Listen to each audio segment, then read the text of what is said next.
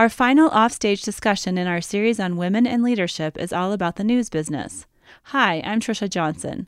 Our guest host, Susan Page, caught up with Rebecca Blumenstein during the Aspen Ideas Festival. Blumenstein is the deputy managing editor of the New York Times. Here's the show.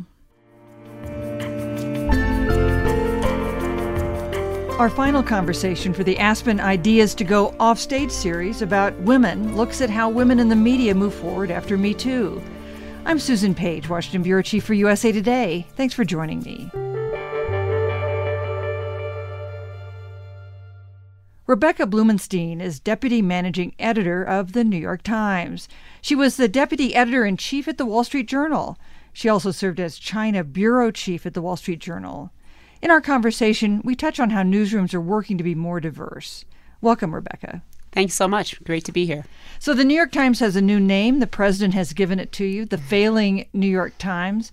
You know, we're used to having criticism from officials and readers and everyone. Is it different now, though, with this blistering critique from the Oval Office? Well, first of all, I have to say that what's happened in the past couple of years, I think amid this critique and post-election, is that people have realized that facts have value. And one of the things that makes me very optimistic is that people are finally paying for news. The Times is hardly failing. Actually, our circulation has almost doubled, and we're approaching 4 million now. And so this is a sea change, and it's not just the Times, it's the Wall Street Journal. I'm on the board of the Columbia Journalism Review. People have recognized the importance of journalism, and they're supporting it.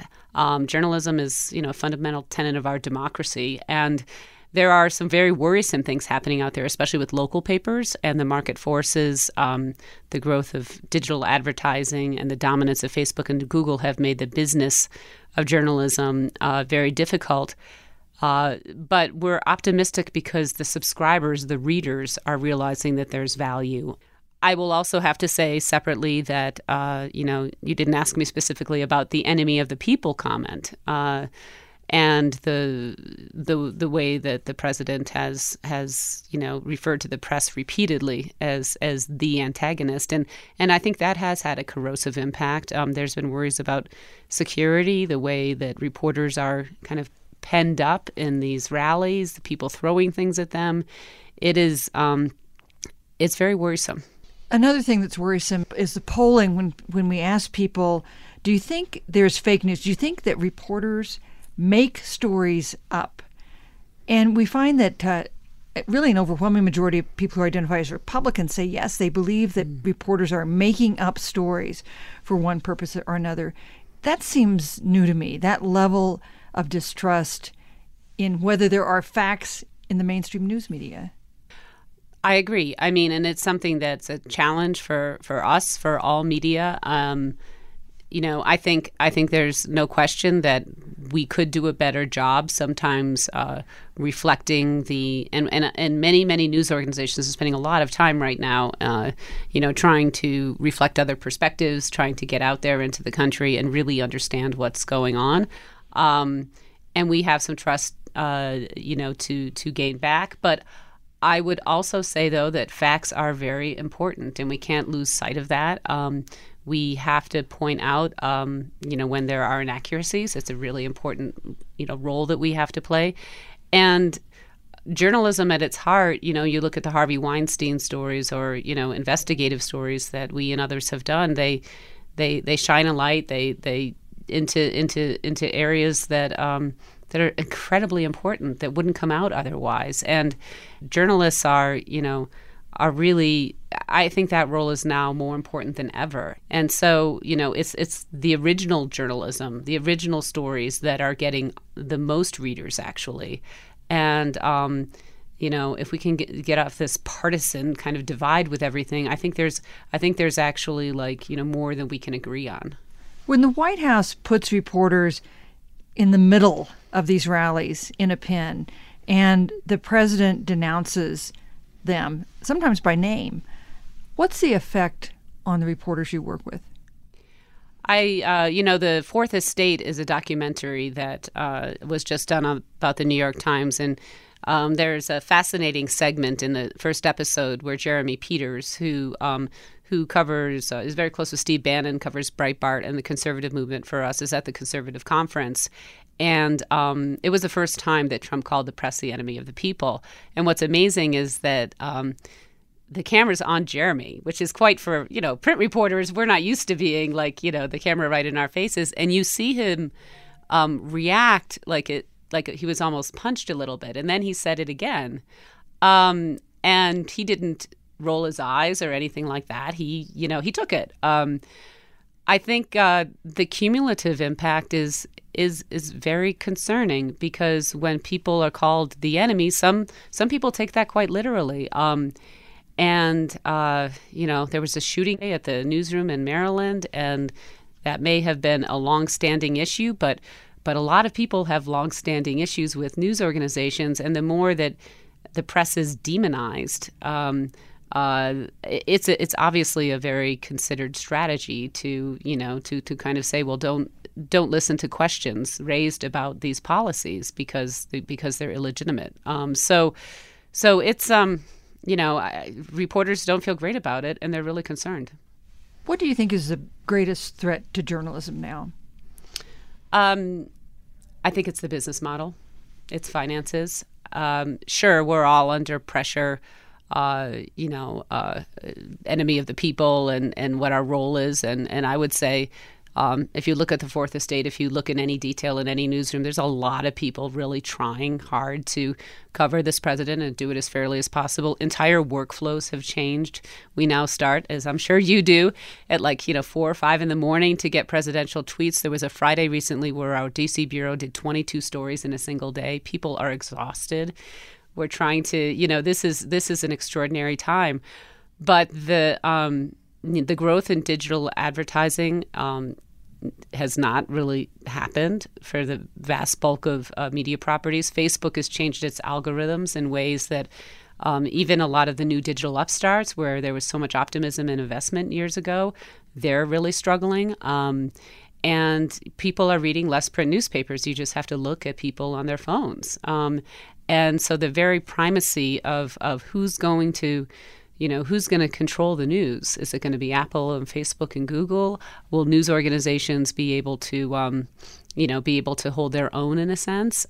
We have 1,400 reporters around the world. That's a very important thing. And we are run by a family who supported journalism. A lot of news organizations aren't as lucky, and the Denver Post and a number of news organizations are run, owned by hedge funds, and there's cut after cut after cut. I think I saw there's half as many reporters now as there were, I think just 8 years ago. So that's the biggest problem. And then you end up with communities like Ann Arbor, Michigan, where I went to college at the University of Michigan. The Ann Arbor News doesn't exist anymore, which is kind of amazing given that, relative wealth and education and of a community like that. There is an online version, to be sure, but it's a very different thing, and we're looking at a lot of local news deserts around the country. One of the things that's a challenge and a threat to journalism are these more aggressive Department of Justice investigations into leaks. And the Attorney General, Jeff Sessions, has made it clear that he plans to do more leaks investigation. The president has certainly urged him to do that. You've had a case involving the New York Times that has been complicated because Allie Watkins who's a young reporter for the New York Times, has been ensnared in a federal leaks investigation against James Wolfe, who was a top staffer at the Senate Intelligence Committee. And what makes this more complicated is that they had a personal relationship for 3 years. And I wonder if you think that just makes it harder to does it make the whole issue harder when the Justice Department seizes some of her records as a reporter, although from the time before she was working for the New York Times? I mean, just to talk about that as an editor and also as a female journalist. Well, I have to be careful here because that's currently something that we're doing our own investigation into what happened. I would say, and the details, of course, are very important, but yet we can't lose sight of the fact here of what happened, which is that the Justice Department went and seized the phone records of a reporter dating back many years, and the metadata email records, which is, I think virtually unprecedented scrutiny. And this is not a case, at least at this point, that even involves, he has accused James Wolfe of lying, but not of leaking confidential, top secret, data. So that's just a very concerning precedent for anybody who's interested in supporting the First Amendment and the right of the press to do what we want to do, because you can learn a lot from metadata. And I think in terms of Mr. Wolfe, the government does have all of his full communication. So that's a real intrusion. In terms of Allie, she did work and rose very quickly at a number of news organizations. And she's a good reporter. I think, women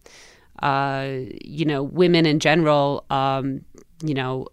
we have made a lot of strides in journalism. No one condones any sort of activity where you're getting information from, sources that you have relationships with. And, I think this is, if anything, a reminder of the importance of that. Let's talk about women in journalism, and not as young reporters, but as senior editors like yourself. There aren't that many of them in some organizations. At USA Today, actually, our publisher and our editor now are both female. But you're one of the highest-ranking women at the Times. So you're the highest-ranking woman at the Times? Yes. So the highest-ranking woman at the Times. And were you the highest-ranking woman at the Wall Street Journal when you were there? Yes. Okay, so you have a perspective on this. Why aren't there more of you? It's a good question. I think there are more than one realizes. A woman ran the Associated Press. There's a woman running the San Francisco Examiner now. But there should be many more. And sometimes I look around meetings and I kind of have the same question of like, what happened here? And I have to say, like, coming up through the Wall Street Journal, I had a boss who all of my key bosses were men, by the way, but he had a saying. I have 3 kids, and when I had my first kid, said to me, I think working moms are the best employees. And you kind of have. Because why did you think that? Because he says, we're all deadline-oriented people, certainly journalists are. And when you have, a little one to get home to at night, you organize your day, you organize, yourself and what you have to do, and you come in and you get it done and you leave. And we've all seen over time, the busiest people sometimes get the most done. And, he really believed that. And I was promoted twice when I was on maternity leave. And it really helped that I had opportunities that were kind of too good to pass up in terms of like, well, maybe I should lean back here. Not everyone has had opportunities. Like I went to China with 3 young kids, and they sent me with 3, and so that's like a big risk. I also have a partner who's very supportive, and he works at home. He works, but he's very supportive of what I do. So I think that we as news organizations, in terms of, in broadening our diversity, really need to get in the weeds and talk to people early on about not really. I think a lot of women think, well, when I have kids, I have to step off. I can't do the job I used to do. And I think the message has become too negative, and I think the message should be the opposite of like, you can do it. Journalism happens to be this like very intense but very flexible profession. Not if you're a line editor for sure, who has to come into the office every day, but in a lot of journalism, if you do your work, we don't really care where it is, when you do it, if it's at 2 a.m. or 7, and obviously there are intense news stretches. But I think, sometimes work pulls, sometimes family pulls, and a lot is possible, and we really need to change that message. Do you think that there is a phenomenon that's been called editing while female? And that would be, there are some prominent women editors who have been pushed out of their jobs, Jill Abramson at the time, Susan Glasser, and there was a feeling that they were taken to task for having leadership styles that were abrasive, and leadership styles that would have been of no note if they had been male instead of female. Do you think that's a problem? Do you think that's a fact? Do you think that actually happens? I think that is a phenomena, and I just interviewed here Deborah Rohde, who's one of the top legal scholars at Stanford, who was saying, attributes of aggressiveness in men, which are attractive, are simply not as attractive in women, and people hold it against women, and that's something we all need to grapple with. I will also say that we owe so much to those women because they really broke through a lot of barriers, and they had to fight like hell. They had to be really aggressive to get there. I think people like me benefit from the work they did, and can maybe have a little bit more freedom to develop different kinds of leadership styles, in terms of, women, and we have to be careful not to generalize, but, more comfortable delegating, really like having teams, the inclusion, and kind of embracing a little bit more of the, of some of the, not the top down like management, but the more kind of inclusive leadership that I think comes more naturally to women. I think that, but what Jill and others did is incredibly important, incredibly hard, and it's not a surprise to me that they were known for their aggressiveness. And it's troubling that it was held against them. Now I think though that has been, we have to bring, it's not just, it can't be one woman. It needs to be several women. We can't be having meetings about, important things and only have one woman in the room. Are you often the only woman in the room? No, I wouldn't say that. I think the Times is pretty good, but but it does happen. It does happen, and I think that we broadly as companies, as news organizations, we need to really push for there to be multiple women and also people of color. I mean, diversity is, I would say, almost a bigger issue, very much a bigger issue. Racial diversity in newsrooms than women. I think women are doing better. I think future generations, it makes me feel optimistic if we can keep women in there, like in the intense jobs during, family-bearing years, if they decide to do that. I'm feeling optimistic about that. I think we have a lot of work to do on diversity. So I'm sure young women come to you and ask for advice. Young woman journalist comes to you and says, give me a piece of advice. What's your best advice? I think my best advice would be, to work really hard and to learn your craft, and to go for all kinds of opportunities, and to have a plan in a sense of like what you might want to do next. But I see too many young women sometimes focus on what they want to do next before they've figured out how to do what they do. And I just think that's really important. If it prevents a lot of disappointment later on, because sometimes I see women raising their hands, and that's great to raise your hand, but without a lot of self-awareness of how they're viewed, how their work is viewed. Do they have the reporting experience? Do they have the chops? Are they writing clean news stories?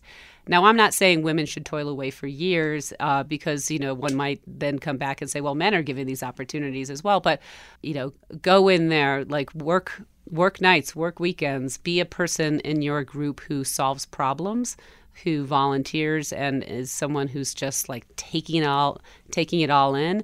And I think good things will happen. And I would just not get too preoccupied with, 2 or 3 steps out. But it's good to, there's in newsrooms today, you can learn a language if you want to go abroad. You know how meaningful it is if you're an editor hiring, and even if someone isn't fluent in Chinese, says, well, I've been taking some Chinese lessons. If you're a digital editor and you haven't done that many news stories, can I work nights and weekends during the, or weekends during the summer to pick up some skills? Just taking a little bit of initiative, I think, can get people far, but nothing replaces the hard work. Rebecca Blumenstein, thanks for joining us. Thank you so much. Rebecca Blumenstein oversaw a China journalism team that won a 2007 Pulitzer Prize for International Reporting. She's the deputy managing editor of the New York Times. I'm Susan Page, Washington Bureau Chief for USA Today. Make sure to subscribe to Aspen Ideas to Go wherever you listen to podcasts. Follow Aspen Ideas year-round on Twitter and Facebook @Aspen Ideas. The Aspen Institute is a nonpartisan forum for values-based leadership and the exchange of ideas. Thanks for listening.